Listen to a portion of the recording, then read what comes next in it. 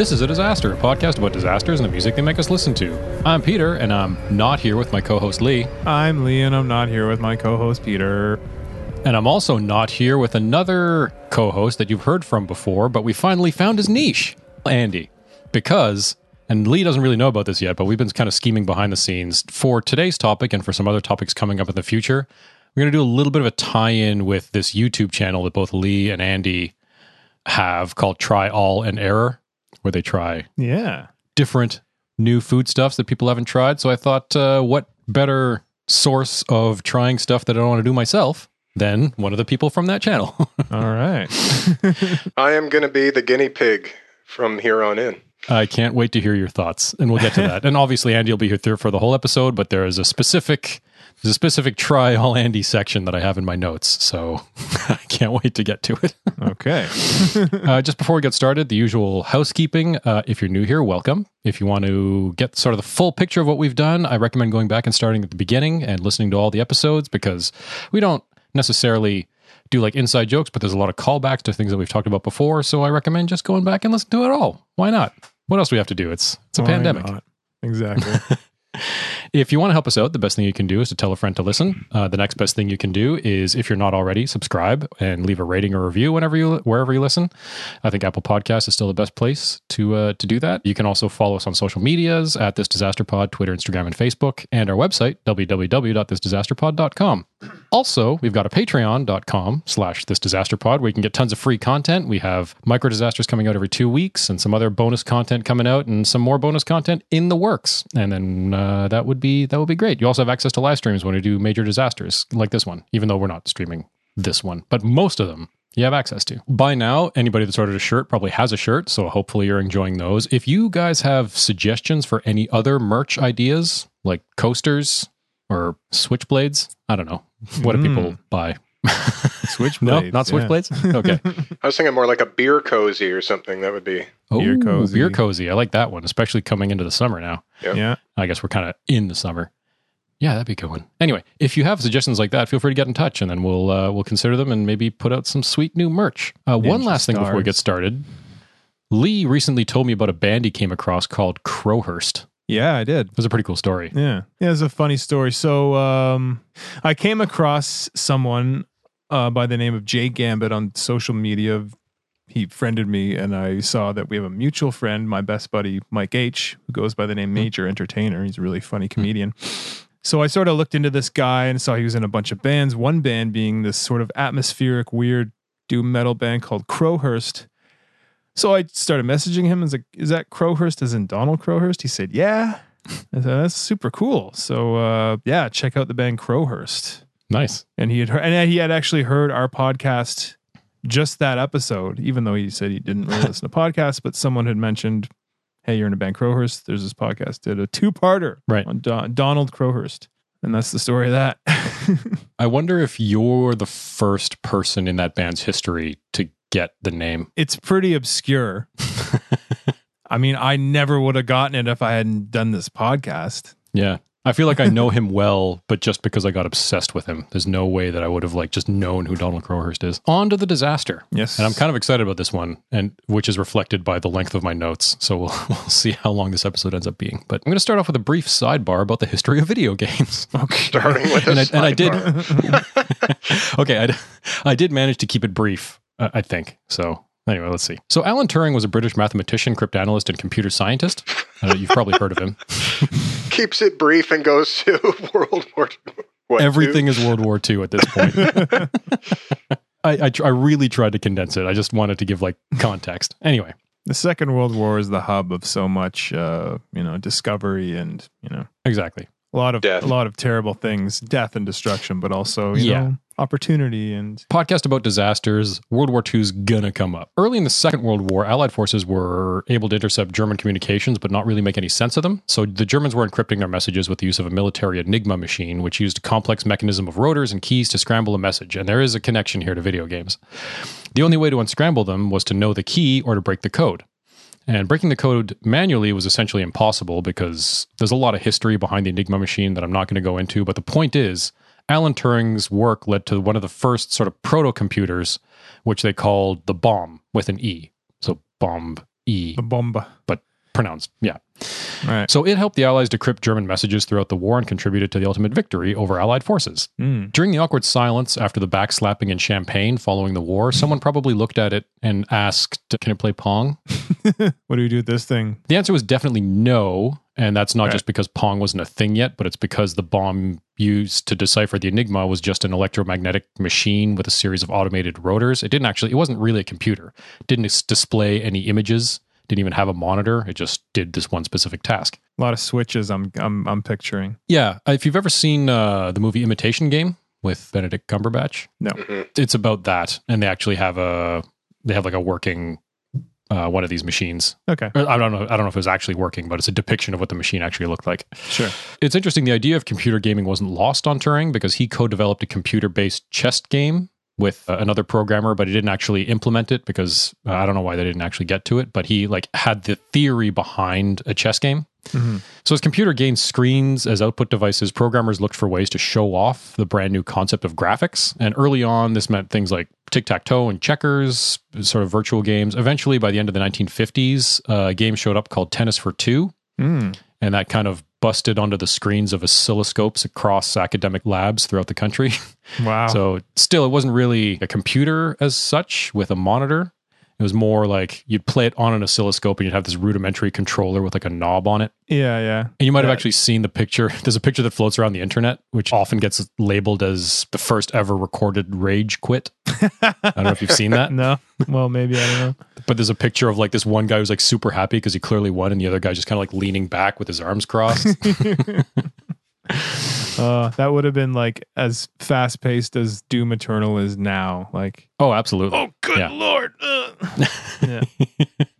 Well, yeah, because you're going from like nothing to Exactly. now controlling things on a screen. No precedent set. Even doing this research, like I can't put myself in the shoes of someone who's never conceived of a video game, Of right? course. Right. Like games? Oh, you mean like checkers? As I mentioned, for the sake of ever finishing this episode, I'm going to yada yada a bit of video game history and skip ahead to probably the first title most of us recognize, which is Pong. And that was like a similar kind of concept, but it's essentially the first arcade game. And the basic premise is it's like a ping pong simulator, but it was coin operated and started showing up in like restaurants and Yeah. And on an upcoming episode of mine, we're going to hear all about it. really Yes. awesome. I'm well into my notes. So don't Okay. give too much away. We're going to have some. If you want to yada yada anything Atari related, go right ahead. We didn't plan, but I did because there's a lot of it. And I'm like, this is not an Atari podcast. No, but stay tuned. I am very happy that we opened the door on video games because it occupies our minds. a lot. Absolutely. Yeah. So Pong showed up in 1973, spoiler. Yeah. So I kind of skipped over 20 years of development there. But before long, arcades that were traditionally lined with only pinball machines started making space for this new video-based gaming experience. Yeah. And the trajectory of video games was altered eventually by... Everyone saw the success of Pong and everybody kind of piled on. And before you knew it, there were like thousands of Pong clones. So people were Clone. like, you know what? I'm kind of done with table tennis. Can we do something else? Is there anything else they can do? Like, Yeah, so that's actually what drove companies like Atari and Midway to diversify into combat, shooting, and racing games right. in the mid to late 70s. So the evolution of video games, they kind of have two important milestones for our story at least. The first one, in 1969, Jules Millman established what was probably the first mall arcade. So this was like an arcade inside a mall where there was no drinking, smoking, or eating.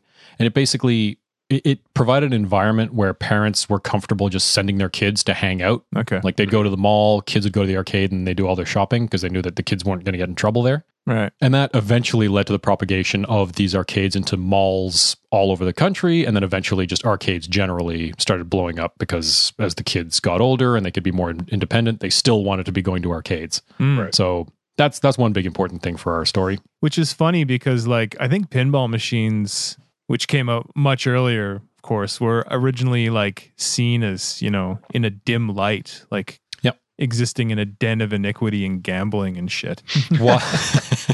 Yep.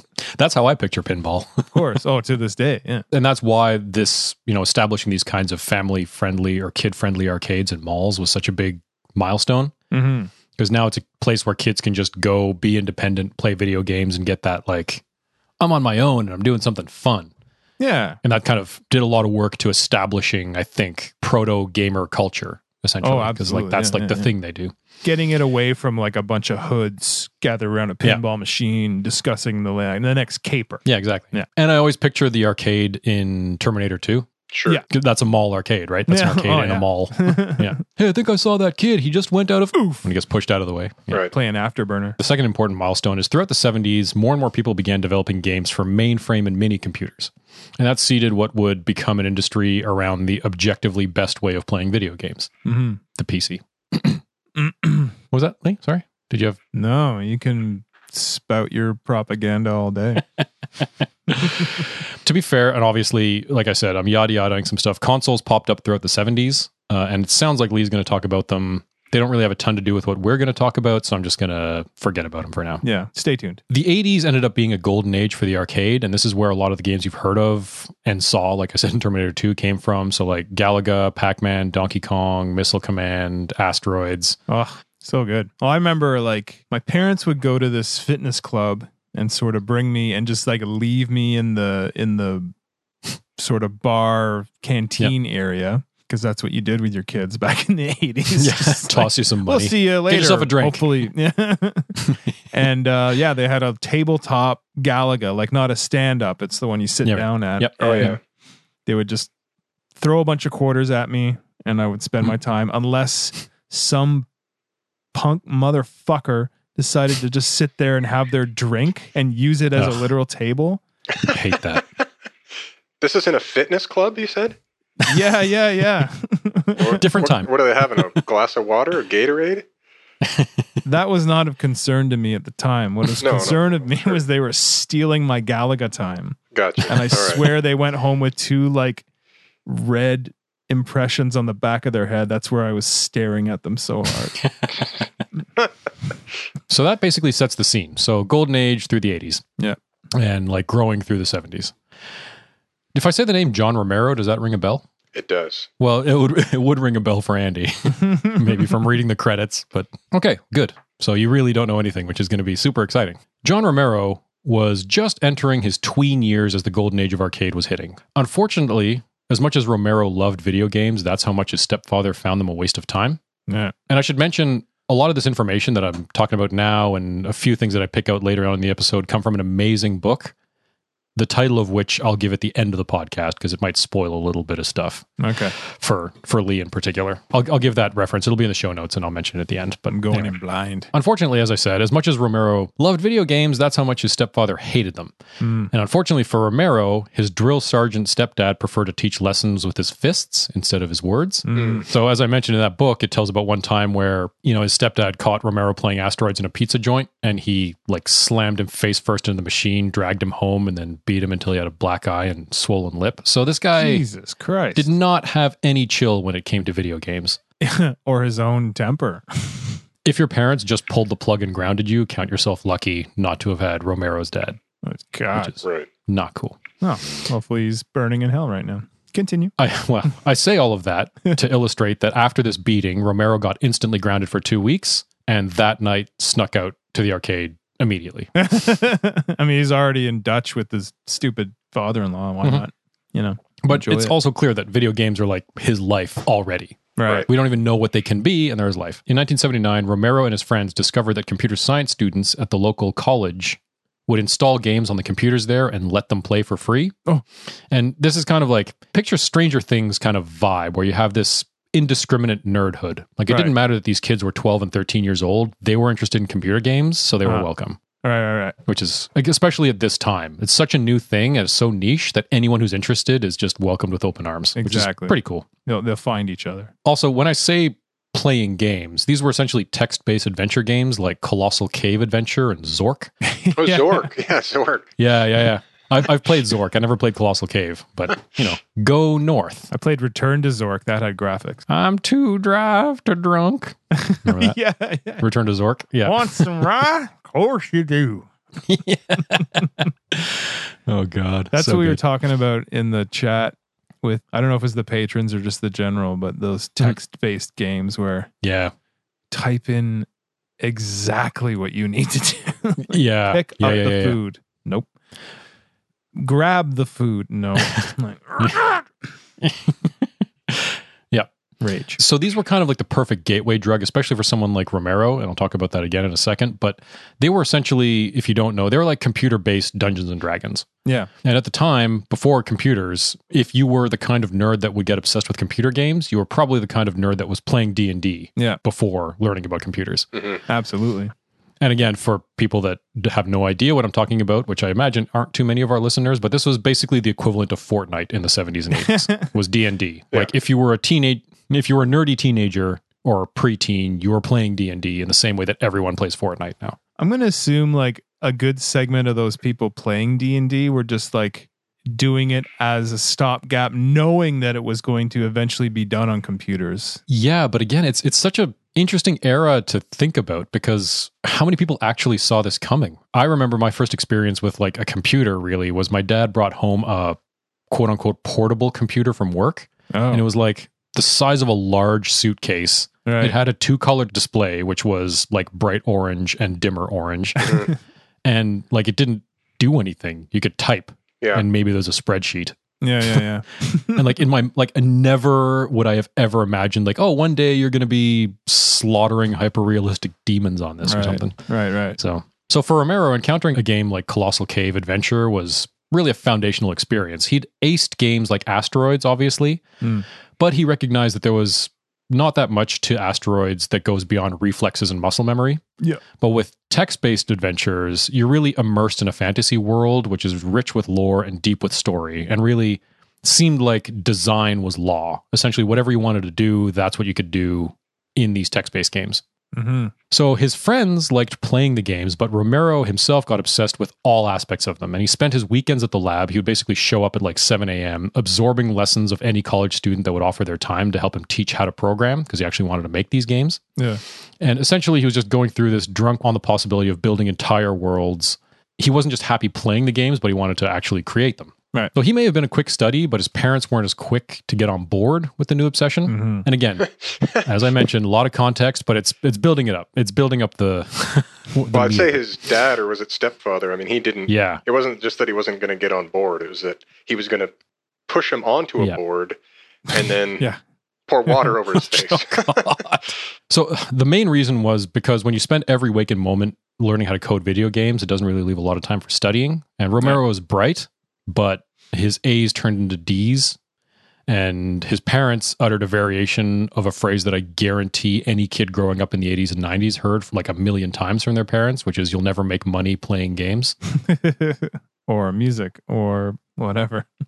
Drawing pictures. So they actually said, you'll never make any money making games. Mm. I always got playing games, which, okay, fair enough. But joke's on them because e-gamers are a thing now. Yeah.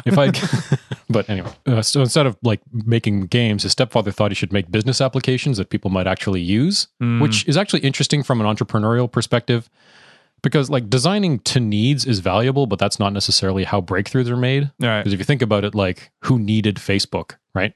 All right. And now we have Facebook. So it's like, oh, you should make business applications because that's what people need.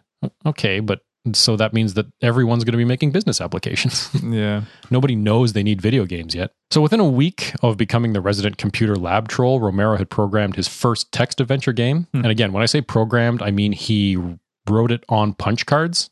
Like this, we're talking like mainframe computers where you programmed on punch cards. And when I say wrote it on punch cards, I mean hundreds of punch cards bound together that he would transport to and from the lab on his bicycle. Uh-huh. The kind of punch cards that went flying into the wind when you hit a bump. So that's around the time that he decided to move away from punch card based mainframes and onto something a bit more wieldy. And he landed on the Apple II computer with its fancy color graphics and programmer friendly environment. And that kind of launched him into developing games on the microcomputer. Okay. So I'm going to yada, yada, yada a bit more. Over the following years, Romero's skills grew and he began pumping out game after game. Like by the time he was 16, he was getting connections with fledgling publications that would eventually become gaming magazines, and he would write games that would be published in them like all the time. Okay. And this also kind of fed into his ego and established him as like, it kind of gave him a little bit of like a rock star mentality. He would write letters to these magazines. A lot of times they were design competitions. He would send a letter like, when I win this month's competition, you can make the checkout to whatever. And then he would sign it, John Romero, ace programmer. So it's like, okay. But it is also, it's another kind of piece of the puzzle to keep in mind that he had this sort of cockiness from the beginning, and it's going to show up again, for better or worse. So he would just sort of sell these indie games to the back pages of what's that magazine? PC Gamer. Yeah, PC Gamer. I think eventually, PC Gamer. the one that I think he started off in was called. It was an Apple specific magazine called Insider with a C. Oh, because I guess Apple Cider Insider. That's stupid. oh that's So dumb.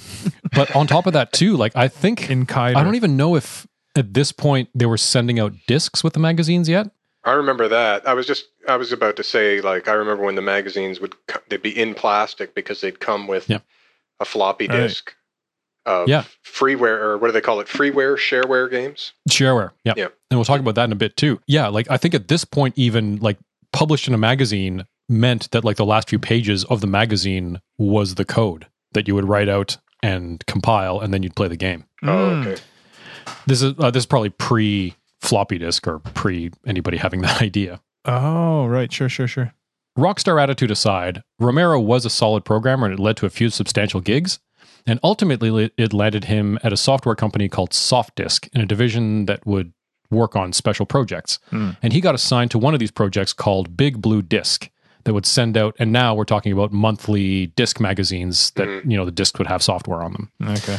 Eventually, he tapped into his passion for gaming, and he established a PC game division called Gamers Edge. And this is when John Romero hired John Carmack, Adrian Carmack, no relation, and Tom Hall. No relation. They just have the name. Carmack. I mean, that's not that common a name. No, it's not, but it's kind of funny. Yeah. It's also the reason that from now on, I'm going to say John Carmack's full name every time. Right. Okay. But I think here's JC. a moment that is like, so a few pieces might click together now for Lee, because on February 1st, 1991, John Romero, Tom Hall, and the Carmacks left Big Blue Disc and Softdisk and formed id Software. Aha. Originally, the id in id Software stood for In Demand. Thankfully, they recognized how lame and circle jerky of an acronym that was. They co-opted it to mean id as in Freud's concept of id and ego. Sure. And again, for Freud, id, Latin for it, is the part of your personality that contains the baser instincts like needs, wants, and desires, usually aggressive. Right. The animal instincts. Their earliest game was called Commander Keen. And I think that's the first time I encountered id, but I probably didn't know that it was id yet. Yeah. All right. I was playing Commander Keen, but I didn't make the connection between all of the other games that I'd grown up playing. Again, it's those shareware discs, Exactly. Like my dad had a guy he worked with that was, probably younger than him, and he said, "Oh, you've got a computer at home? Like, here's some discs with games for your kids." And it was Commander Keen and a whole bunch of things like that. So Commander Keen, I don't know, Lee, if you've played it. No. But it's like a side-scrolly, kind of like a Mario clone, sort of. Okay. But that's not really why id's known for blowing the doors off the gaming industry. It was kind of like their starting point. Right. They loosened the hinges with their second game, which was released in 1992, and that was Wolfenstein 3D. Uh-huh. It's a bit of a misnomer to call it the first ever first-person shooter game, because the origins go back to like 1970s with games like Maze War and Space Sim. Sure. But it did revolutionize the genre, because it was like the first one that ran smoothly, had smooth 3D graphics, and was ultra violent. Right. Like the other ones, Maze War, you're like in a little tank and you're kind of like blowing things up into little polygons. Now you're actually murdering Nazis. Seeing blood. So then a year and a half later, which always kind of blows my mind, a year and a half later on December 10th, 1993, id Software released probably the best game of all time. Definitely the one that had, without exaggeration, shaped the trajectory of my entire life. Doom. Yeah. So Doom comes out December 10th, 1993. If for some reason you don't know, you're a space marine fighting through a demon invasion of a colonized future Mars. This is actually the game that introduced a lot of people to the idea of shareware. The gaming discs had existed for a long time, but I think this is one of the first times that it was really leveraged to its maximum potential. So they basically distributed the first episode, which was 9 levels, for free on a disc. Oh. And then once you beat that episode, you get a message with a phone number to call to order the full game. Huh. And approximately 20 million people played the shareware version within the first 2 years of its release. And it's also probably the reason that, I don't know about you guys, but for me, that like the first campaign of the first Doom game is probably the one that's drilled into my memory the most, because I had the shareware version for a long time and I would just play that over and over. And then eventually I got the full version, but it was almost like an afterthought at that point. Like I had played the first 9 levels so many times at that point. For sure. Doom also introduced the world to the concept of multiplayer gameplay, like in a big way. You could play the campaign, the single player campaign, in co-op mode with 2 to 4 players. You could also play deathmatch, and there's like tons of stories of Doom getting released and then dorm networks across the country just going down because everyone was playing multiplayer Doom Nice. and just clogging up the networks. Nerd alert. Basically, Doom had iconic gameplay, iconic design, iconic music, and it was really a turning point, or at least like a giant milestone in video game history. You look at any game that came out before Doom, and it's like, okay, that's cool. They're trying to figure it out, and then Doom comes out, and everyone's like, oh shit, okay, this is video games. It's done like that. Doom 2 came out 1 year later. Yeah. For me, there was always a bigger gap there, but 1994, Doom 2. Doom 2. That's the one I played. Not really shocking that they made a sequel to their massively successful first game, or Right. first Doom, but essentially there's not much to say about it. More the same. They added a weapon, they added demons and more varied environments because now they're on Earth.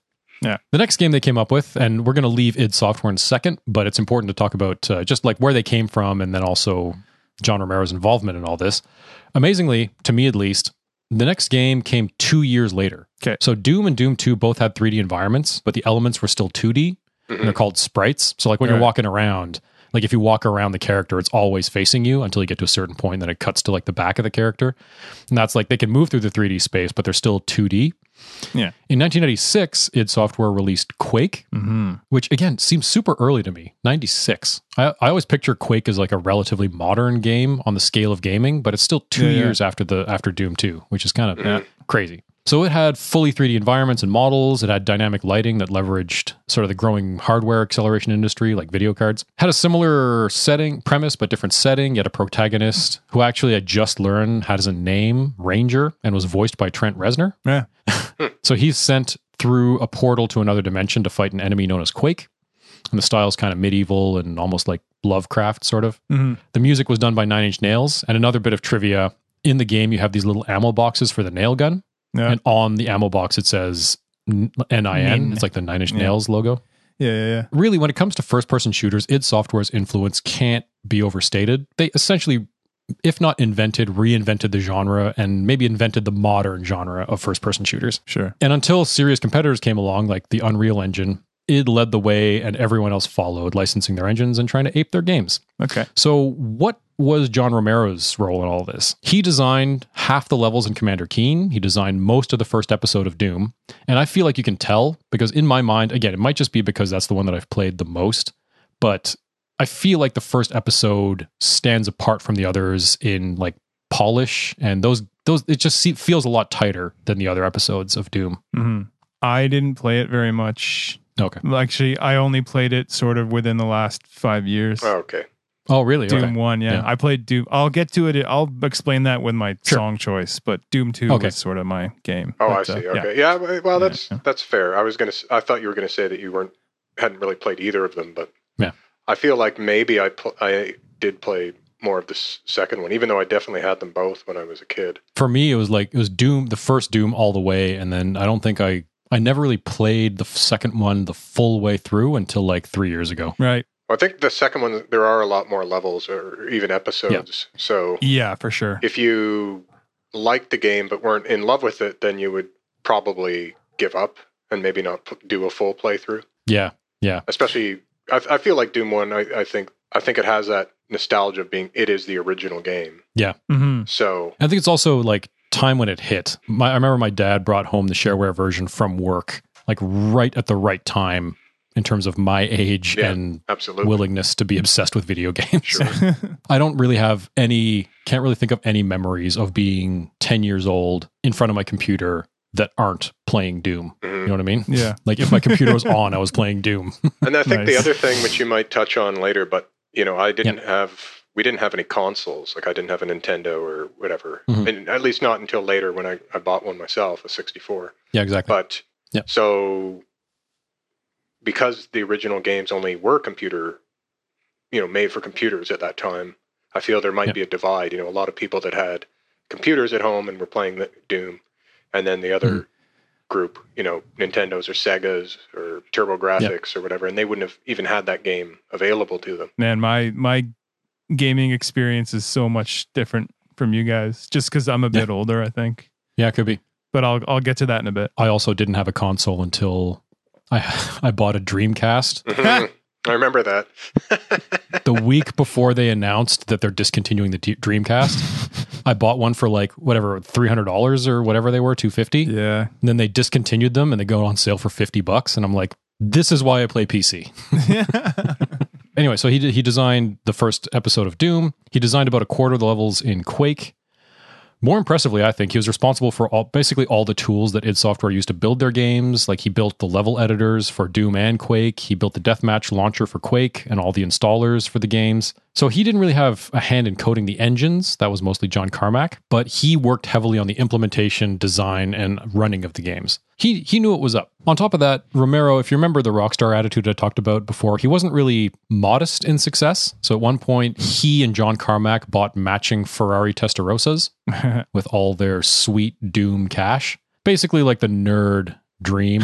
Like, they hit it big making video games and now they're tearing around in Ferraris. Yeah. The other thing that's important to mention, if you remember, like I said, John Romero, the reason that he got into video games in the first place is the creative freedom that they would allow him, and just like this boundless, you can do anything you want. Right. Yeah. So at one point, when John Carmack says, and this is a direct quote, story in a game is like story in a porn movie. It's expected to be there, but it's not important. You can imagine how that kind of outlook went over with the boy who spent his youth playing text-based adventure games and dreaming of the creative freedom. Yeah. So throughout the development of Quake, Romero clashed with Carmack all the time because Romero was pushing his ever increasingly ambitious vision for the game. Yeah. And there's a quote that, from the book again that I mentioned that I'll mention. Well, I can tell you now because we've talked about it, but the book is called Masters of Doom. Okay. It's a great book. I'm just scratching the surface. It goes into extensive detail of the relationship of Romero and Carmack and development of Doom and Quake and all that. So from that book, Romero once said, we need to innovate in design. It's the most important thing we do. Place that against stories like story in a porn movie. Yeah. On the other hand, so Romero wanted to innovate. Carmack wanted things to ship. Yeah. Moving units. Yeah. Possibly because he's also historically known to always be moving on to the next thing. It made a lot of money licensing their engines. So like they would release Quake, which runs on a certain engine, which is kind of like the framework that the game runs on. And then other companies could license that and make video games using the same engine. And then it would get a percentage of sales or just like a one-time fee. So even though that made them a lot of money, Carmack kind of loathed that process because he didn't want to worry about holding hands for new developers. He just wanted to be working on the next engine. Right. Yeah. Eventually, in this whole Quake development, Carmack got his way. Romero fell into line, grumbling until they released Quake. And then shortly after they released Quake in June of 1996, Romero led id Software or was forced to resign, depending on who you ask and what book you read. Romero felt strongly that a game like Doom wouldn't have been the massive success it was without a solid vision and amazing creative team, which is true, but also don't discount solid tech and competent project management, but we're getting ahead of ourselves. After leaving id Software, Romero took all that sweet yellow Ferrari demon and Nazi killing money and founded a new studio that he called Ion Storm. If you came here for the disaster, welcome to phase one. Just like every tech company that started in the 90s, Ion Storm spent before they even got to work. Right. And they're not spending their own money either. They were spending the money of their publisher, Eidos, which had invested in this company. I think they gave them like a $26 million upfront investment. So they moved into a 22,000 square foot or 2,000 square meter penthouse office that sat unrented for 10 years before they came across because of how hopelessly impractical it was, and mostly the price. Yeah. They spent $2 million just setting up their office in the ridiculously lavish penthouse office in downtown Dallas. This is like Google before Google was Google. Yeah. They had like a dormitory with a widescreen TV and beds and couches, game rooms, changing facilities and shower facilities because programmers just stay overnight and they live there. Or they had everything that like hardworking computer programmers would need, plus a massive overhead skylight that meant nobody could see what was on their monitors, and they had to like drape blankets over their cubicles so that it could actually work. Oops. If you watch some of the old office tours on YouTube, you'll see programmers that had to like build forts around their cubicles just so that they could work inside them. So really poor choice of office location, and they spent a ton of money on it. So great start. It's like social misfits being given the keys to the kingdom. Like they're just going nuts. This is exactly it. Yeah. And there's lots of parallels. I'm sure we've talked about some and we'll get to some others. It's like recording an album and phase one is spend $1 million on. Yeah. Especially after, you've been proven right. Yeah. That's a hell of a motivator. Yeah. It can sometimes drive people slightly insane. Absolutely. Like, well, I'll talk about it a little bit. There's just so much to talk about when it comes to this story and John Romero, but John Romero was not anonymous. People knew who he was. They knew his role in games like Doom and Doom 2 and Quake. These games that happen to reshape gaming for the entire world. Sure. That can go to someone's head. Absolutely. And then Ion Storm's official slogan became Design is Law, which is kind of a clear reflection of the chafing Romero felt under the leadership of id Software. Yeah. Because, id Software, just ship it.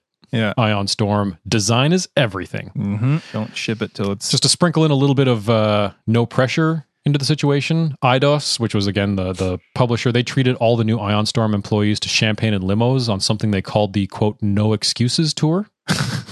Because like now you basically had a group of creative visionaries and PC game design pioneers that had all the money they had ever dreamed of. Yeah. So there's really no excuse not to succeed. Like, Yeah.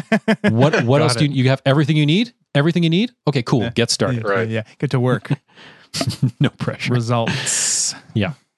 So from its inception, Ion Storm was painted as the land of the creatively free, escaping from the oppression of the stiffs at id Software. Yeah. Mike Wilson, one of the founding developers at Ion Storm, was actually quoted in that book saying, "Id is a technology-oriented company, whereas our main focus is to indulge our artistic sensibilities."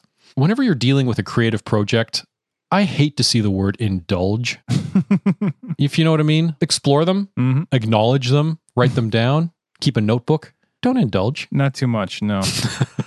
So during the development of Quake, Romero and the creative team spent a year sitting around and waiting for John Carmack to finish the engine. Okay. And I think that experience is kind of what, it was kind of front and center in his mind when he was saying, like, I don't want to do that again. I never want to sit on my ass and not be creative. Now it's got to be front and center.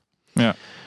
So what did they do with their new design is law attitude? So even if you haven't heard about the game that we're talking about today, you may have heard about Ion Storm in the context of one of the greatest games ever released. Oh. And I'm not being facetious. Like actually in 2000, Ion Storm released a game called Deus Ex to universal acclaim. Okay. It's gone down in history as one of the best games ever made, with a deep story, compelling characters, fully fleshed out vision of a dystopian future involving like humans enhanced by implants and nanotechnology. I remember playing it and being obsessed with it, and it is like one of the best games I've ever played. Okay. Which was great news for Ion Storm. Specifically, it was great news for Warren Spector, who was at the Austin branch that had nothing to do with the headquarters in Dallas. Oh. So while Deus Ex was being developed and released and one of the most amazing games ever made, John Romero launched himself into a brand new project that he hoped would encompass the massive vision he felt was being smothered at id Software, and he called it Daikatana, or in English, Big Sword. Wow. That sounds really cool. Yeah, there's a lot of really cool about this in like a very 90s way. All right. So John Romero envisioned Daikatana as a big, sprawling game that involved time travel to multiple points in history, including ancient Greece and medieval Norway. And we'll hear more about that from Andy, because he's gonna give us like a full breakdown of the plot. So I'm going to save that for him. It was announced in 1997, and they didn't really shy away from John Romero's very public rock star status in building a ton of initial hype for the game. Uh-huh. Because like this is the guy that made Doom. Remember Doom, the game that reinvented Right. first-person shooters? Yeah. So it used the Quake engine, and it would feature tons of weapons and monsters, all unique to the various time periods that you have to travel to in the game. Right. And on top of that, you'd have the help of 2 badass sidekicks, Oh, good. which I look forward to Andy telling us about the 2 badass sidekicks. Anyone remember artificial intelligence in the 90s? Was awesome. It wasn't fantastic. In November 1996, again for context, Ion Storm was founded. Right. In early 1997, they announced Daikatana and that they'll use the latest and greatest Quake engine, which again might have made things a little bit awkward because Romero didn't really shy away from trash talking his former employer, including one event where John Carmack posted in a public forum about an event, basically somebody backed a pickup truck into his Ferrari and like scraped up the side, and he just managed to see them like drive out of the parking lot, but he couldn't figure out who it was. So he was like, if anybody sees this guy, let me know. And then Romero just slides into this forum and is like, karma. That's all he says. So, and that Wow. that kind of back and forth went on throughout development, with id and Ion Storm employees fighting online constantly, which I imagine Karma, bitch. Can I use your engine? exactly right, because they're using their engine. So like, Right. and who's going to support this engine that they created? It's software, the people that you're bitching at all the time. And he didn't limit it to online. He would also do this stuff in the press publicly. So sowing a lot of animosity with his Cool. former employer and supplier of the engine. Just a charming man. And then in December 1997, id Software releases Quake 2 with a shiny new and much more versatile engine. And really, if you've played the original Quake and Quake 2, Quake 2 is clearly a leap beyond the original Quake. Okay. Like you've got colored lighting and it's just much more refined, you can tell. Okay. The team at Ion Storm thought so too. So they decided to incorporate it into the game. And that's a pretty easy thing to say, but it's harder to conceptualize. So I thought I'd put it in the context of music recording, because that's something that we've all done together, or the three of us have done together Yes. at least. It's kind of like you spend a year Right. recording an album, Mm-hmm. and then you get to the end of that year and decide that you've been playing the wrong instruments and you should change the key of every song. And by wrong instrument, I don't just mean like I've been playing the wrong guitar, like I've been playing the guitar and I should play the tuba kind of thing. Okay. So we're starting from scratch. Exactly. So that's what Ion Storm is doing with Daikatana and this engine incorporation or engine switch. Really?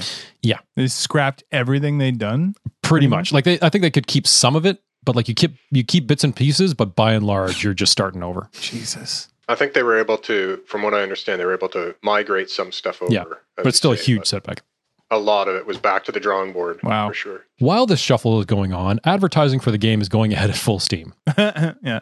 Interestingly, and I use the term interesting here in like the this is a stupid idea way, All right. the marketing focused on the people making the game instead of the game itself. I don't know if any of it actually used the word Daikatana, but there's one ad that I remember in particular from my own experience of Yeah. reading these PC gamer magazines as a kid. And that's this big bright red poster that's made in the style of the box art for Daikatana. Uh-huh. And all it says in the center in like black letters is John Romero's about to make you his bitch. Which, as a kid growing up, like I literally grew up playing Doom and Quake, and I had never heard the name John Romero. Maybe I'd seen it in the credits, but it meant nothing to me. And now this big red poster is yelling at me, telling me he's going to make me his bitch. At this point, I knew that Daikatana was a thing, but I didn't know he was the one behind it. Who the fuck is John Romero? Yeah. And then on top of that, a lot of the coverage that talks about this poster, like in the book Masters of Doom and stuff, they focus on what a bad idea it was to have a poster that says John Romero's about to make you his bitch. Yeah. What they kind of gloss over is that if you like look down at the bottom of the poster, it just says suck it down. Like a catchphrase, I guess. I think that was a catchphrase that What does that mean? I think someone at Ion Storm Yeah. copyrighted that catchphrase or something. There's a line. I'll touch on that actually later. Okay, fair enough. But it wouldn't have made sense. It wouldn't have made sense to see it on a poster without having a chance to play the game. And even then, it doesn't make sense within the game. Good to know. So yeah, so now like not only was this poster super hostile, but now it's also gross. And I don't really want to know what it's about. Right. In subsequent interviews, obviously, Romero has said that he regrets the poster. Shocking. No way. Yeah. Because it tarnished the game's reputation before it even came out, which again, I can tell you from personal experience, it absolutely did. Because I didn't know who John Romero was, but because of that poster, I found out who he was and that he was working on Daikatana. And now every time I thought about Daikatana, I thought about this aggressive and disgusting poster. Aha. And something tells me he wouldn't have regretted it so much if the game was a huge success. Yeah, like maybe if he actually did make us his bitch. But he did not. See, I told you. So in June 1998, Ion Storm released Dominion Storm Over Gift 3, a game that was in development since 1995. And it won Computer Gaming World's Coaster of the Year award when it came out. Because kids, when games came out, they used to come out on CD-ROMs that you would buy from a store in a box. And if you didn't like it, What's that? then you'd use it as a coaster. So Oh, okay. there you go. So Dominion Storm Over Gift 3 was supposed to be a quick win for Ion Storm that they would blast out and make a profit, and instead it got 2-star reviews and sold just as poorly. So no pressure on Daikatana. The writing is really on the wall at this point. Massive egos and nothing to back it up. Exactly. The end of 1998 came and went, and I should mention that the original release was targeted for 1998, and now they were looking at early 1999. And for context, id Software took the game industry from Doom 2 to Quake in 2 years. And this is a time when game development is like, it's going ahead, right? Yeah. Freight train. And Daikatana's looking like it'll be a year behind schedule using a modified engine that's 3 years old at this point. So not looking great. No. Out of date. Also, wouldn't be a creative disaster if it wasn't hemorrhaging money. So from an article in the Dallas Observer published in early 1999, it said that Ion Storm had burned through the $26 million startup that they got from IDOS. And also they were burning through, by December 1998, they were burning through roughly $900,000 a month.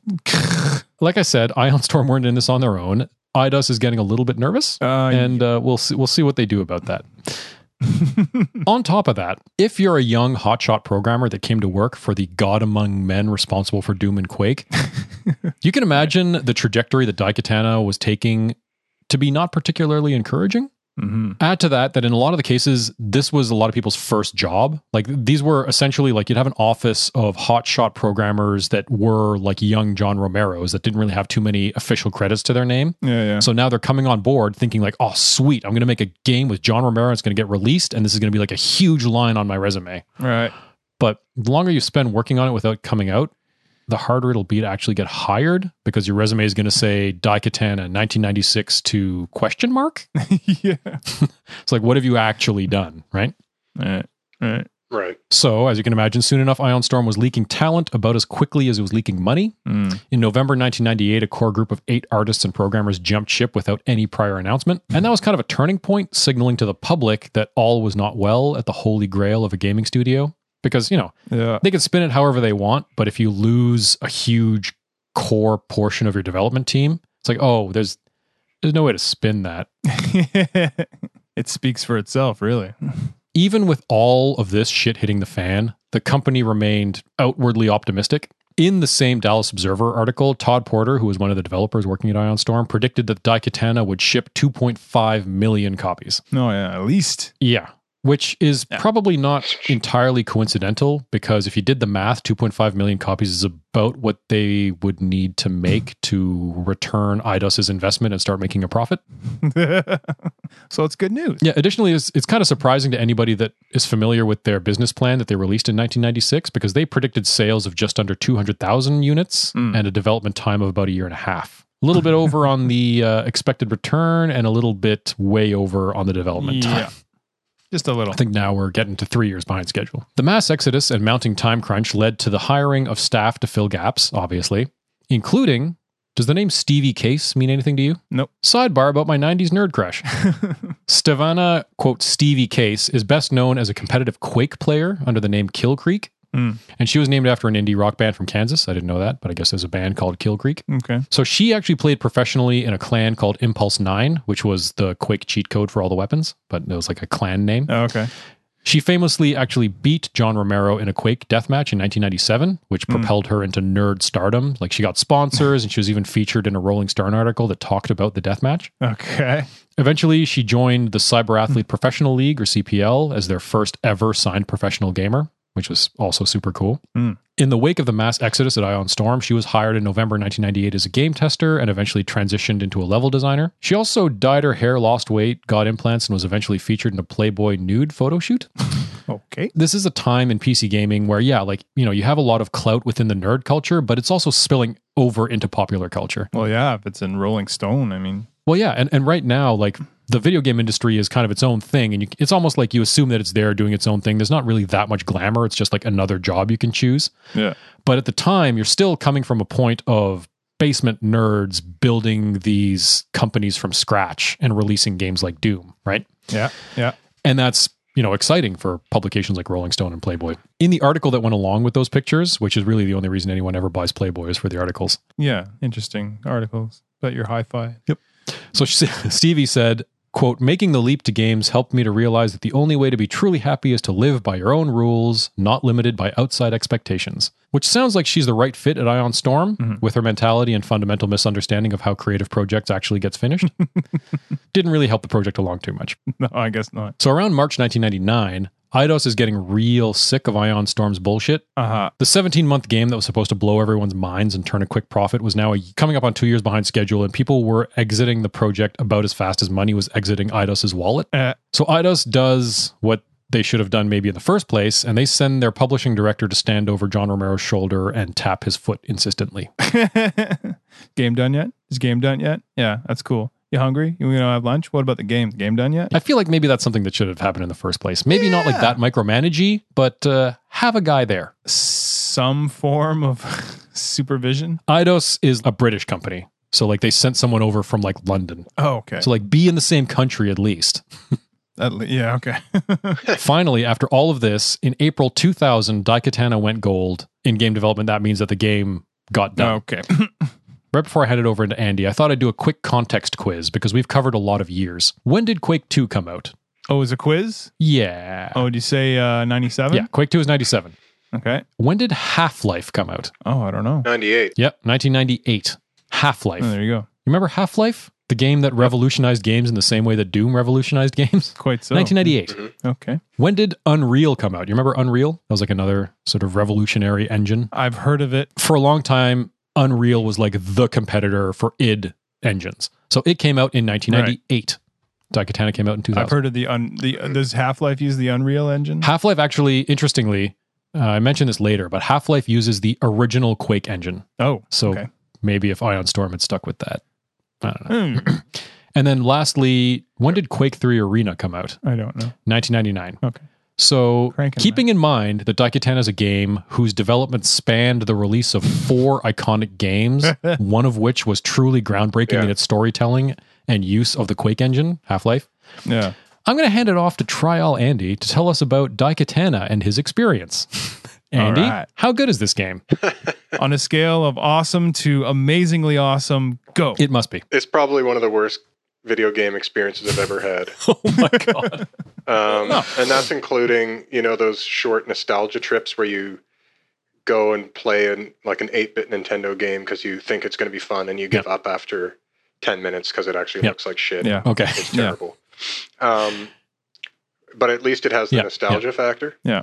One other game, before I go into my deep dive, one other game I would say that among that series, it wasn't a PC game, but GoldenEye for Nintendo 64 came out in 1997 as well. Yeah. And if you think about it, there was a perfect example of a first-person shooter, on a console, and only on one console, developed by a completely unrelated company using its own engine. As far as I know, Rare. That was amazing. That was one of the most popular games of that era, and probably still today. Yep. And the funny thing was, I couldn't help but think while I was playing Daikatana, and I did play the whole game. I appreciate that. I couldn't help but think back to games like GoldenEye, which I bought myself a Nintendo 64 in high school and was playing the shit out of that. Yeah. And even though the graphics were that same kind of style of like very blocky characters, very like not rounded, everything was kind of square, had angles. It still, I think, it definitely played better and certainly looks maybe not quite as good, but it certainly plays better. And the AI aspect, like Peter mentioned, there's these 2 sidekicks that you take throughout the Daikatana game. Yep. In some of those James Bond levels, you have to take Natalia, I think it is, the girl that you have to, the Bond girl of the game, of the movie and the game, that you have to kind of escort her through certain levels. And it was just like, it was a cinch compared to this game. There's so many moments in this game where these 2 sidekicks get stuck on, they can't climb the ladder, or they can't get out of the water because you can swim in the game. Yeah. They can't get back to the surface, or they get, just stuck in a kind of a clipping situation where the door is opening and shutting and they can't get through the doorway. And unless you get them all the way to the end of a section of a level or to the end of the full level, you can't proceed, of course. Oh my God. So there's a lot of saving and reloading and trying sections over again to the point where I was basically saving the game, every 5 minutes just so I wouldn't have to repeat sections. And I think one thing that I forgot to mention, I think so. You played like the patch. There's a fan patch that came out for the game Right. in like I don't know the mid 2000s or something. But in the original version of the game, there were limited save points, so like you couldn't save whenever you wanted. Right. There was like set save points. Right. So let me give you my first. I'll start at the beginning. So the game is actually fairly long, and Okay. if the whole time for the first few days I was playing, I was taking on little chunks at a time, thinking like, this is really shit. And there was one little point I'll get to in a few minutes where I got interested in it, Okay. and then that slowly dropped off. So the game starts. And you're this guy named Hiro, Hiro. Yeah, okay. And it's in Japan and kind of a cyberpunk kind of future Japan. Okay. And the game basically starts with a 10-minute or more cutscene where you can't play. You're not doing anything. It's like a mini movie. Ugh. And you run a dojo, I guess, and you're like, a sword master and maybe karate kind of instructor. Yeah. And this old man comes to you and he tells you this long prophecy of how his daughter's been kidnapped by this guy named Mishima, who is basically this kind of despot that's taken over much of the world. He's asking you as dying wish, as people come to kind of assassinate him, is please go and rescue my daughter. And the whole point is that this sword was made several, in the feudal Japan kind of period where the daikatana, which is meant to be just a really, really big katana, sword. Yeah. It had kind of magical properties that at the time, if you had this thing, you could control humanity. You can control the world with this. It has so much magic made into the sword, kind of like a Lord of the Rings idea, like the ring, right? The ring, you can control men. Well, it's the same idea. Yeah. So much so that there's part in this very first cutscene where it says, the people that were fighting for the good side eventually were able to capture the sword, and they threw it in a volcano. Uh-huh. Just like I'm like, this is it's a Lord of the Rings ripoff right out of the gates. Anyway, Creative freedom, man. yeah, well, I guess so. It doesn't really stay It like sounds that. like the kind of thing that a guy who would put an ad in a magazine that said, I'm going to make you your bitch would do. Like, I'll put a 10-minute cutscene at the beginning of the game because they'll watch it. I mean, why wouldn't they? That's why I play video games. It's for the passive cutscenes. Exactly. At the very, very beginning. Well, the thing is that this cutscene, the characters, I should say, like they're kind of, as I was saying, they're blocky and kind of angular. Yeah. And their mouths don't move. This is like, I guess, before they could get that far into the graphics where the mouths and faces would move. And so their eyes are permanently, their faces are permanently in one look. Mm-hmm. And when they're talking to you, or they're talking not to you, to the other characters, their heads just kind of bob the way you try and talk, like up and down. Food for thought. Yeah. Half-Life 1998. And there you had like moving jaws and eyes and stuff. So anyway, yeah, true. Is there? Well, I was wondering about that actually. Okay. Yeah, So, I think there's there very you go. basic Perfect like example. mouth moving and stuff. Right. But yeah. So there's no mouth moving. It's almost like a puppet, that doesn't, like with a pasted on face, where you're just going to make it kind of nod to Right. say like, hello, boys and girls. And you're just shaking your wrist kind of to make Like his a head sock bob puppet. around. Yeah. Casey and Finnegan. So this is the first 10 minutes. So you go and you're supposed to go rescue this girl, and you're supposed to get try and get the sword back. Yep. You end up in this Mishima's like headquarters. And honestly, the first mission of the game is this cyberpunk Japan, but all you really get to do is walk around in these swamps for the first little while before you finally find a way into the Mishima headquarters. Right. And that first level, or a couple of levels where you're out in these swamps, the only enemies you're fighting are mosquitoes, venomous frogs that you can barely see because all of the map is green. Oh God. And like one tone of green. Yeah.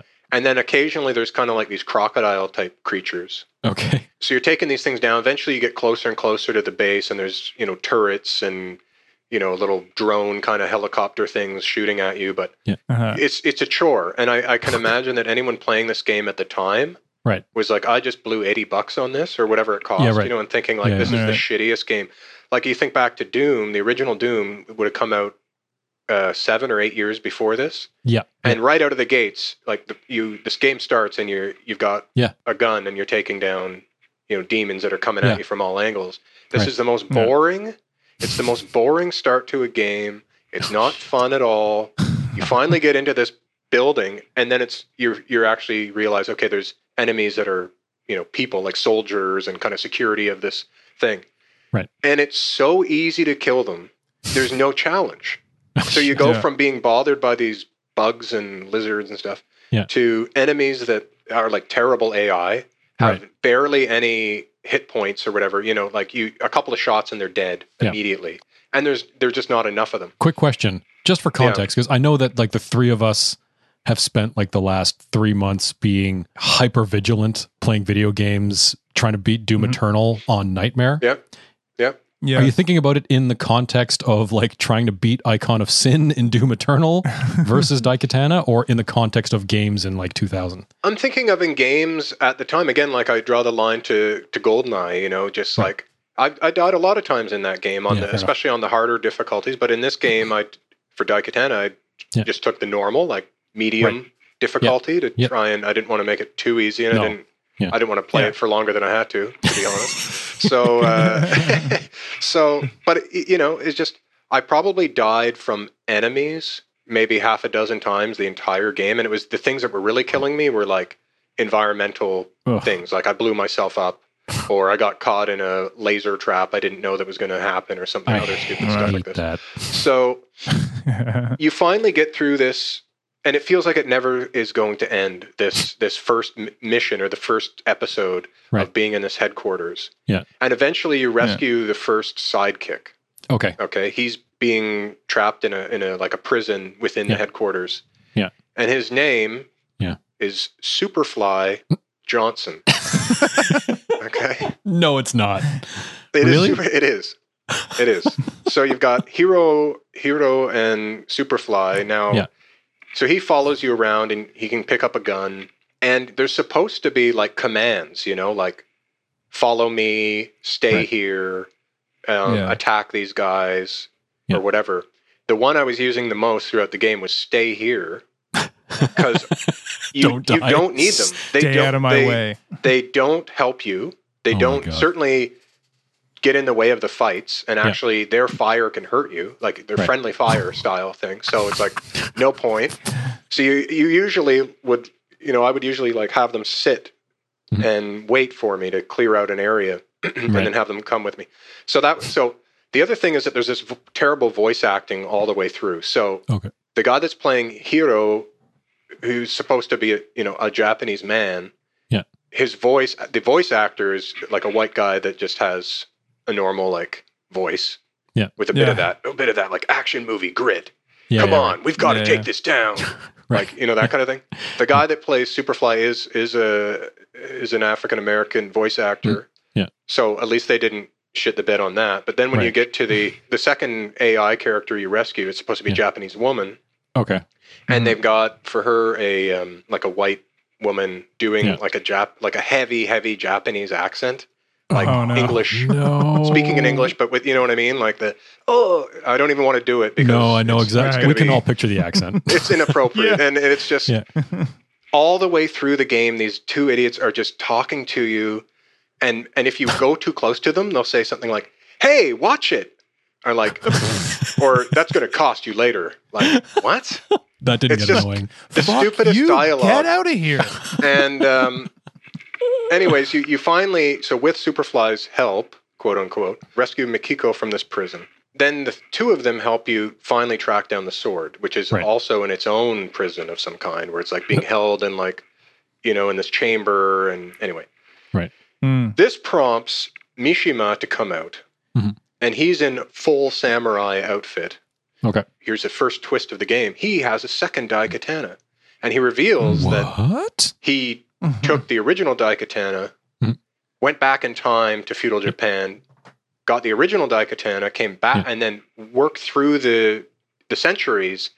And over the centuries, he's been able to time travel with this thing, and that's how he's taken like world domination. Okay. So now you each have one of these swords, and he has this power to send you back in time. So it's like the first big twist of the game is that you're going to be, there's two swords, and has the power to send you back in time. Okay. So, and it sounds like it's Back to the Future style time travel, where you can change things in the past and they affect the future. You can change things and they affect the future. Exactly. Now, I should say that at one point in this big complex in the first mission where you're fighting through Mishima's headquarters, you're in a morgue, and there's these rooms you go through, and there's coffins going on conveyor belts, and eventually you get further into it. Yeah. And Superfly comes in and says, "What's going on in here?" And then you look in and he's like, "Is that human meat? Whoa, they're making human hamburgers." And there's this completely unexplored plot line where not only does Mishima have control of the entire world, he's taking cadavers and turning it into meat.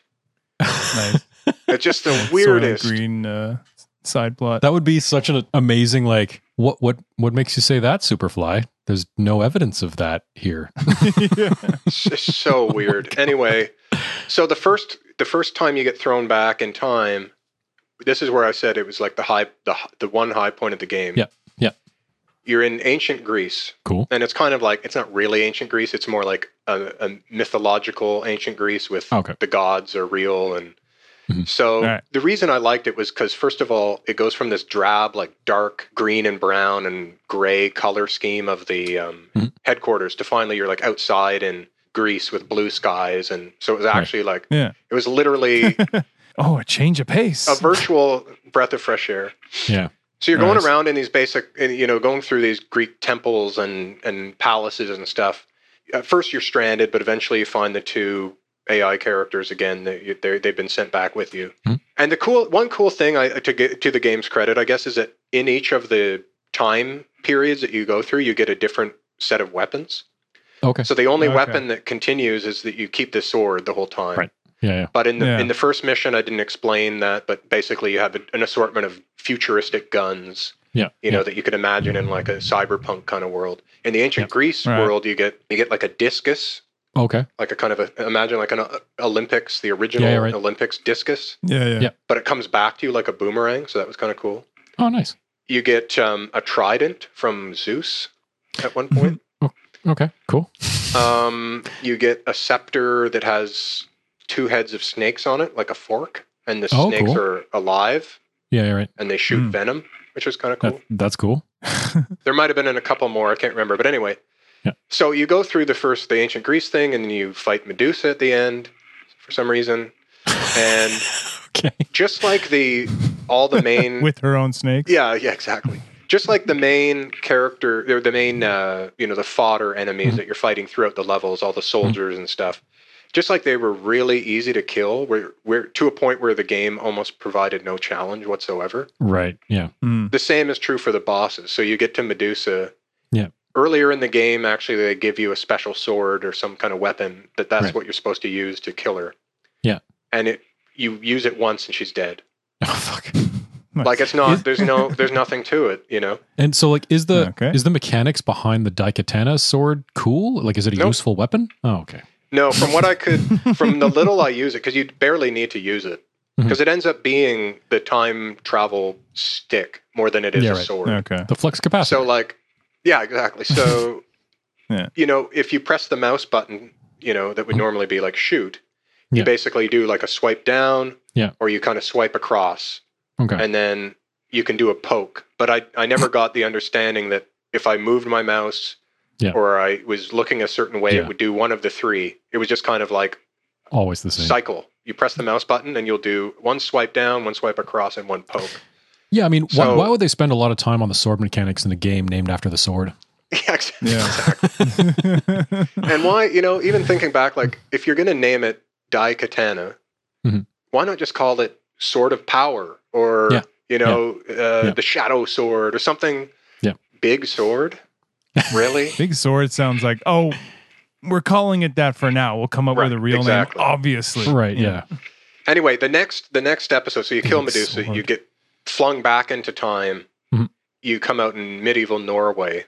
Okay. And this is kind of cool for you two guys because the game is set around plague time. So like you're in this village and all the humans have been, there's not many humans left because it's like a plague.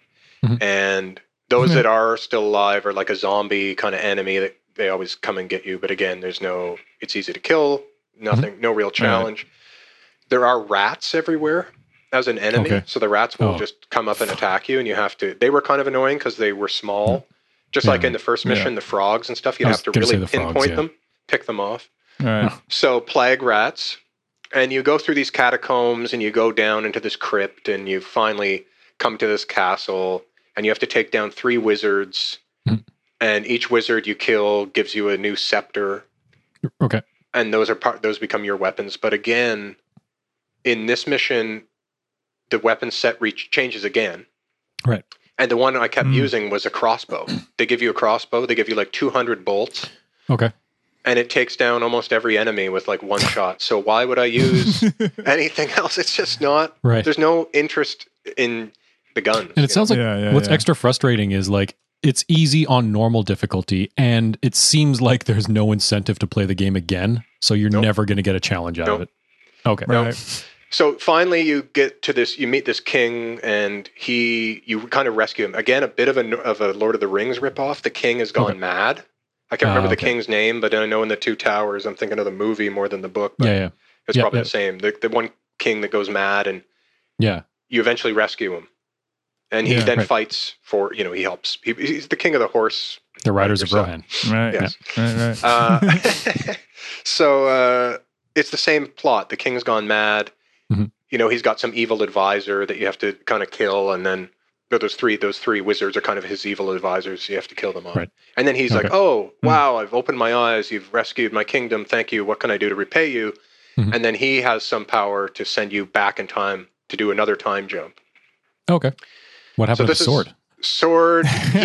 He does it by, if you want to get into the nitty gritty, he recharges the Daikatana using Norwegian medieval magic. Right. Okay. Oh, Well, that makes sense. Yeah.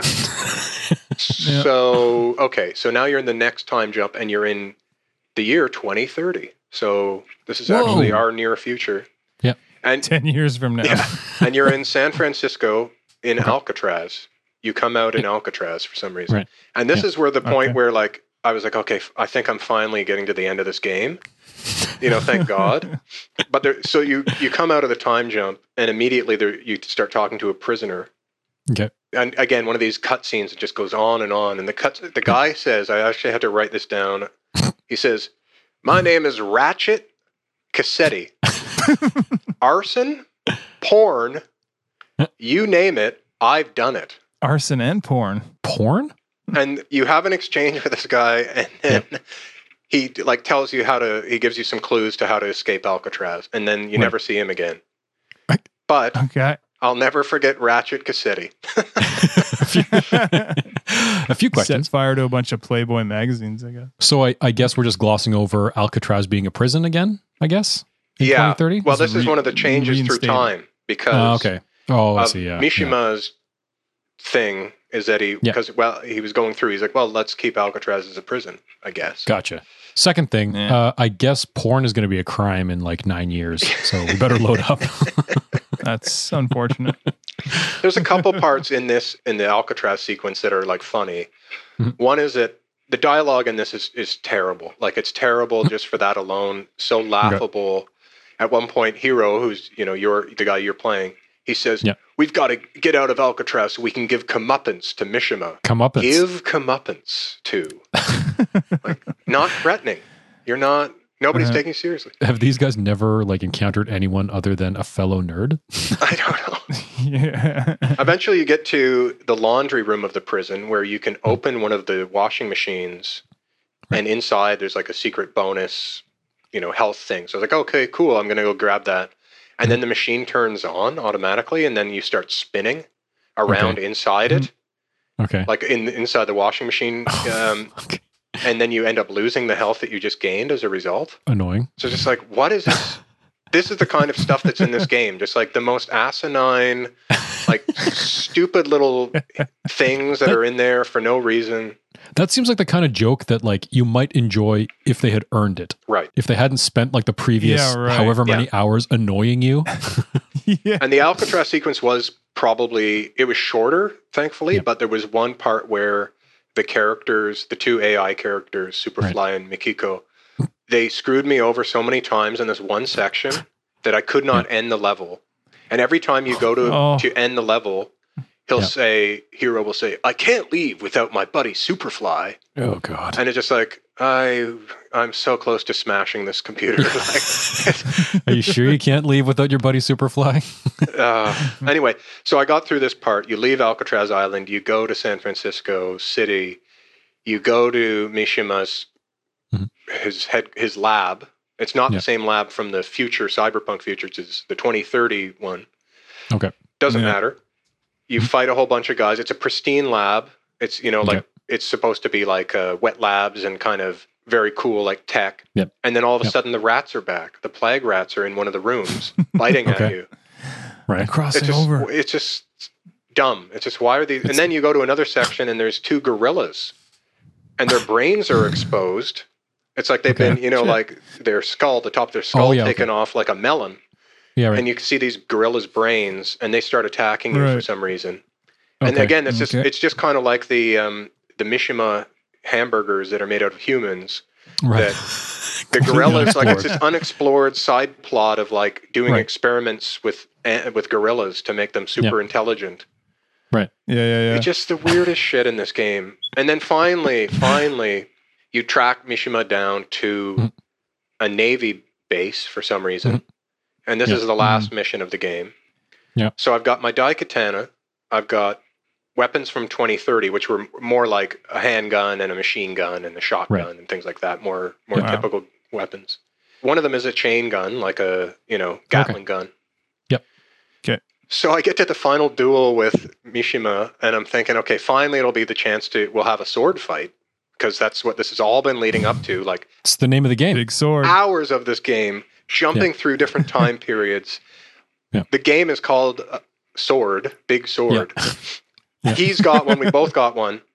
Yeah. And he comes attacking me with it. This is one of the few times I actually died because the sword fighting was terrible. It didn't work. Like our swords didn't. It wasn't like clink, clink, clink. It was just like he stabbed me a few times. Right. Like, okay, fuck this. Pull out the Gatling gun. Shoot him about 5 times and he was dead. This is the boss of the game. Oh, for fuck's sake. Oh, you Raiders of the Lost Ark. And I was thinking, is this going to be like a twist where he's going to come back more powerful? Yeah. No, he's dead on the floor. Oh, yeah. Credits roll. Oh, no. You'd think the credits start, but no. Uh-oh. There's one more thing. They realize, well, we can't be trapped in 2030. So you and Mikiko and Superfly, this is all a cutscene, so you don't actually have to do anything. But you go into the heart of this base, and there's a nuclear reactor, and the idea is you're going to put the sword in, and magically it's going to be charged up, of course. Nothing else is going to happen. Yeah, we heard that's what that's what you can do with nuclear reactors in our Chernobyl episodes. You can charge magical swords. You can charge up swords. So here's the big twist, the second big twist or third big twist, I don't know. Yeah. When you put the sword in, you're still in cutscene mode, so you're not actually doing anything. You start talking to Superfly about, wow, it's going to be great to go back to our time period. And, because you killed Mishima, the second Daikatana disappeared, just like in Back to the Future. It didn't actually exist anymore. So just as you're having this chat, Mikiko stabs Superfly with the blade of the Daikatana. What? She's a traitor. The whole time you've been saving her ass through this whole game. You saved her at the beginning. You have to go through ancient Greece, ancient Norway, or medieval Norway, and Alcatraz, and then she kills your best friend, and she tries to kill you. Yeah.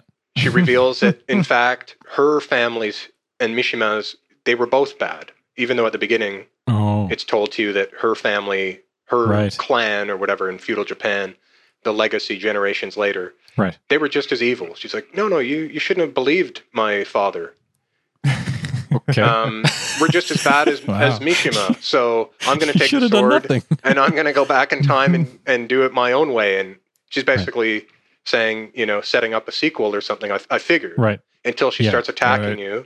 And I pulled out my Gatling gun again and killed her. the same ending.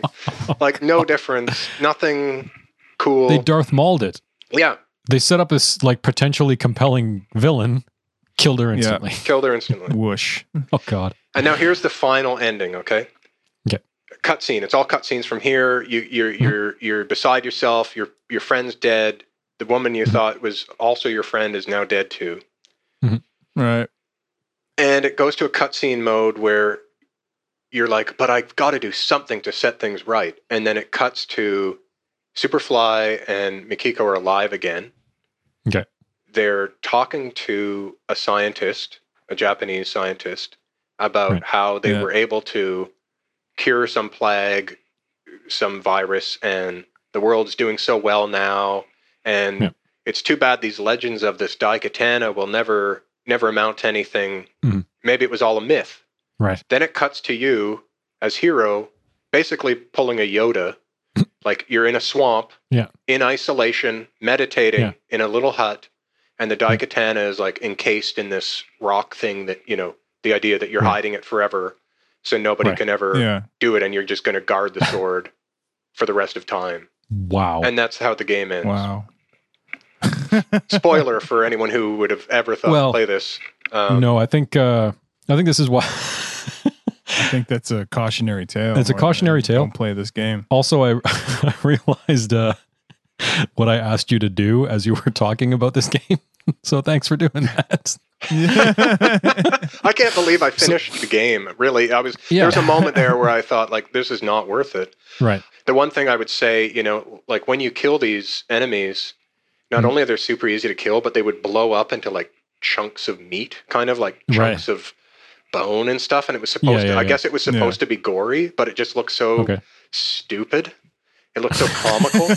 Like it's like, I guess these future weapons might blow a person into chunks, but it's like, it's so stupid looking. It looks so bad. The whole game looks bad. And there was supposed to be, I guess, they had this idea that it would be kind of, along with the story, you know, this kind of, you know, because as I said, the game is really long with all these time periods you hop through.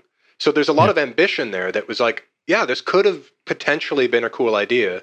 Yeah. And they went as far as including like a level up option to like skill up your guy so you can be more heavier attack or faster or more agile or whatever. Yeah. But it's never explained how it works. It's never on screen to show you how many, like it is on screen, but it doesn't tell you how you're accumulating the points, skill points or whatever to invest in this thing. So as far as I could tell, it wasn't making a difference to the gameplay at all.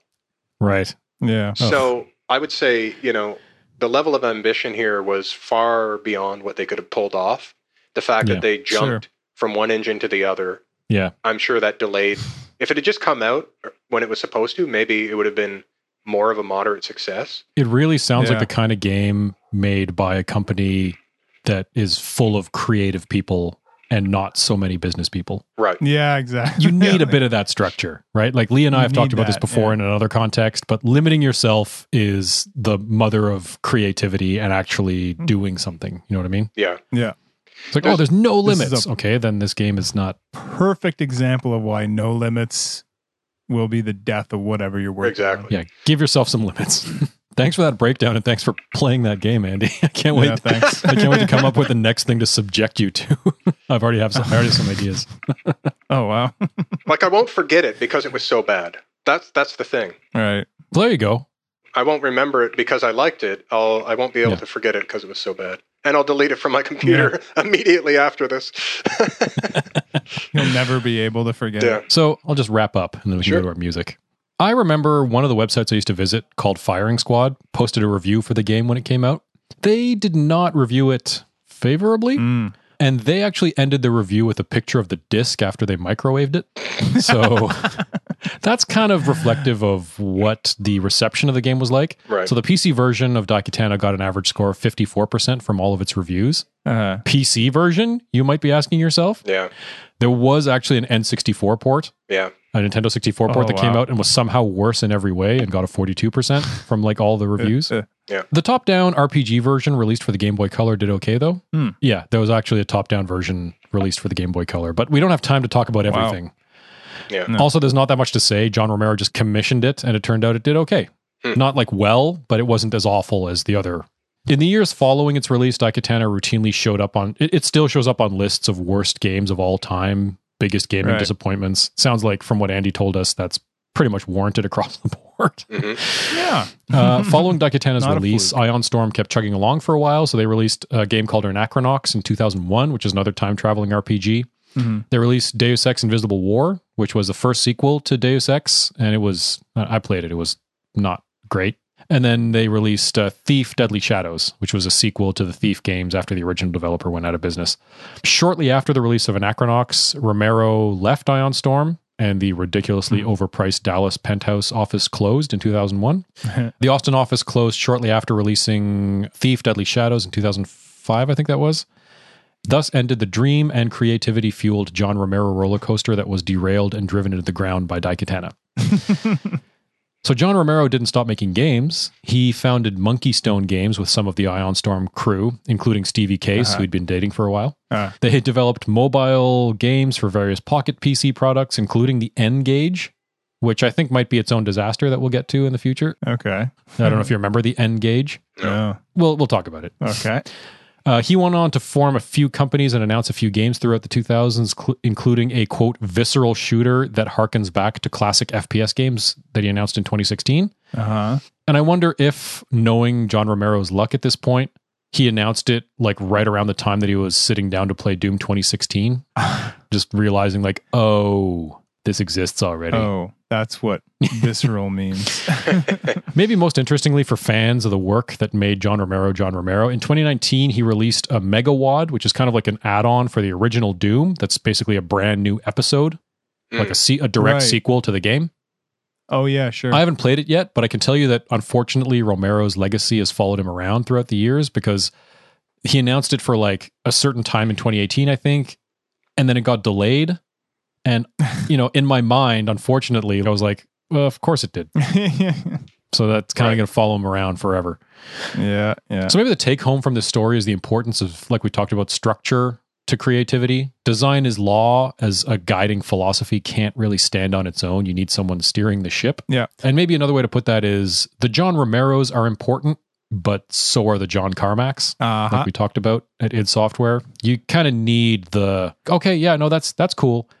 How about we finish this first and then we try that other thing?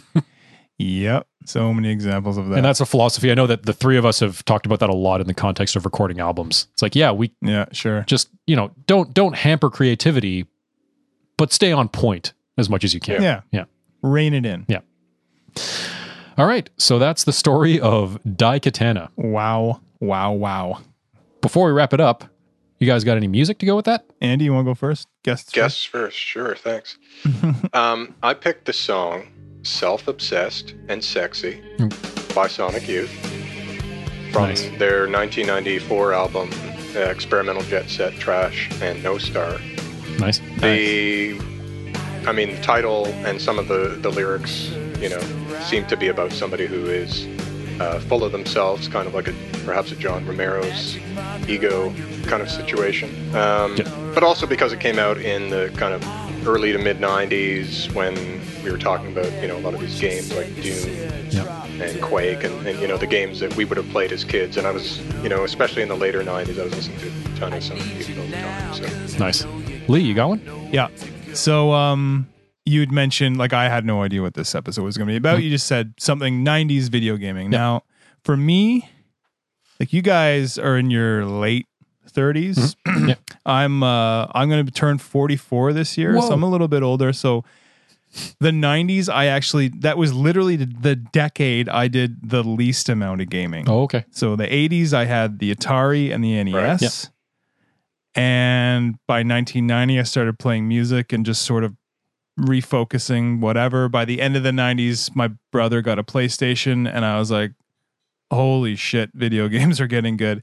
So I started playing Resident Evil. By 2002, I got an Xbox. So Nice. 90s was kind of nebulous for me, but I did have a few things here and there. One being, as I said earlier, we had a shitty little PC, like a Windows 3.1, and we had Doom 2. Nice. So I would play Doom 2 terribly. Like, I don't even think Keyboard? I knew how to, keyboard, but I mean, I didn't even know how to like strafe side to side. Right. So inevitably, I would just ID, DQD, and God mode and all that shit. Yep. But I would always sort of, because we had these shitty little computer speakers, couldn't hear much.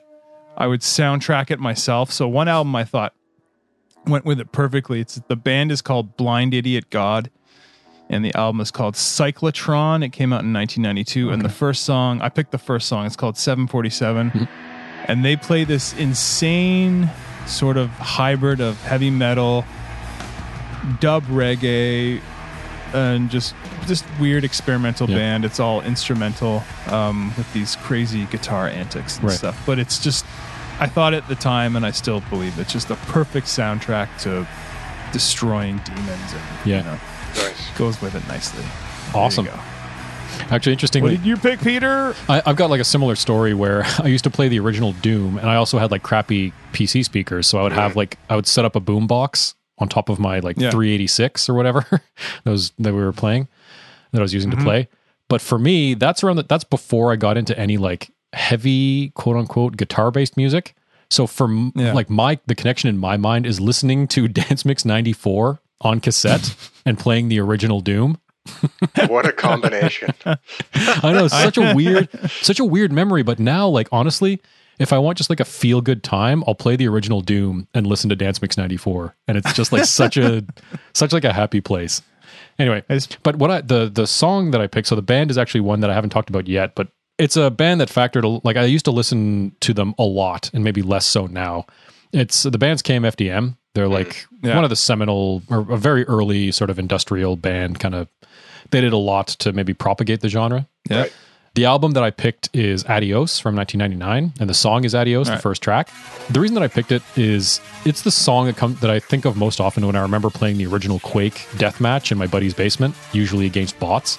So, and I think eventually a Nuclear Norm joined us in this, and we ended up playing Quake 3 for a long time. Okay. But in 1999, we'd always like go to my friend's basement, play Quake, and listen to a various music. A lot of times it was like KMFDM and this album in particular. The other thing that I remember about this album is at that point, it was like right towards the end of high school, and there's this cool feeling, at least it was cool for me at the time, because in high school, I was very protective of the music that I listened to, and it's a very much like an identifying feature, and I think maybe that's the case for a lot of people. Sure. So at the time, this album by this band was something that I knew nobody else that I knew was listening to. You know what I mean? So I'd be walking around, like walking home or walking around the halls listening to music, and I knew that what I was listening to, nobody, like most of the people probably didn't know that they existed. And I was like this cool sort of thing. And anyway, that's why that came to mind. It's like this empowering. Exactly. It's kind of, weirdly empowering in a very high school way. Yeah, exactly. Sweet. So if you want to help us out, the best thing you can do is tell a friend to listen. And when you tell that friend to listen, don't make it like a 3-year-long development that ultimately never comes out. Just, find someone and say, listen to this as a disaster. That would be fantastic. The next best thing you can do is to subscribe if you haven't already and leave a rating or review. I think Apple Podcasts is still the best place to do that to help us get noticed, and more the merrier. If you want to follow us on social medias at This Disaster Pod, Twitter, Instagram, and Facebook, or our website, www.thisdisasterpod.com. We also have a patreon.com/thisdisasterpod with tons of bonus content, and you can help us make even more. And thanks to Andy for joining us. Yeah. I think this is going to be more of a thing now, so I'm going to think up of more ways to torture. I mean, more things for you to try. Sure. We already have a few ideas. Now that I've kind of opened the door on video games, there's a bunch that I can think of. So there's at least more video games coming your way in the future. Can't wait. And check out Trial and Error on YouTube. Andy and Lee's show on YouTube, and our other buddy Mike. They put that together. It's hilarious. And they try crazy foods and stuff. If you want to see Lee and Andy in person trying crazy foods, Trial and Error on YouTube. Oh, and next time we're going to be getting chili in the Canadian North, courtesy of a special guest. Ooh, I don't. Ooh. Yeah, another special guest. So thanks for tuning in. Lee, anything to add? No, that's enough. Yeah, that was a long one. Thanks for joining us, and we'll see you in the next disaster. Bye. Bye.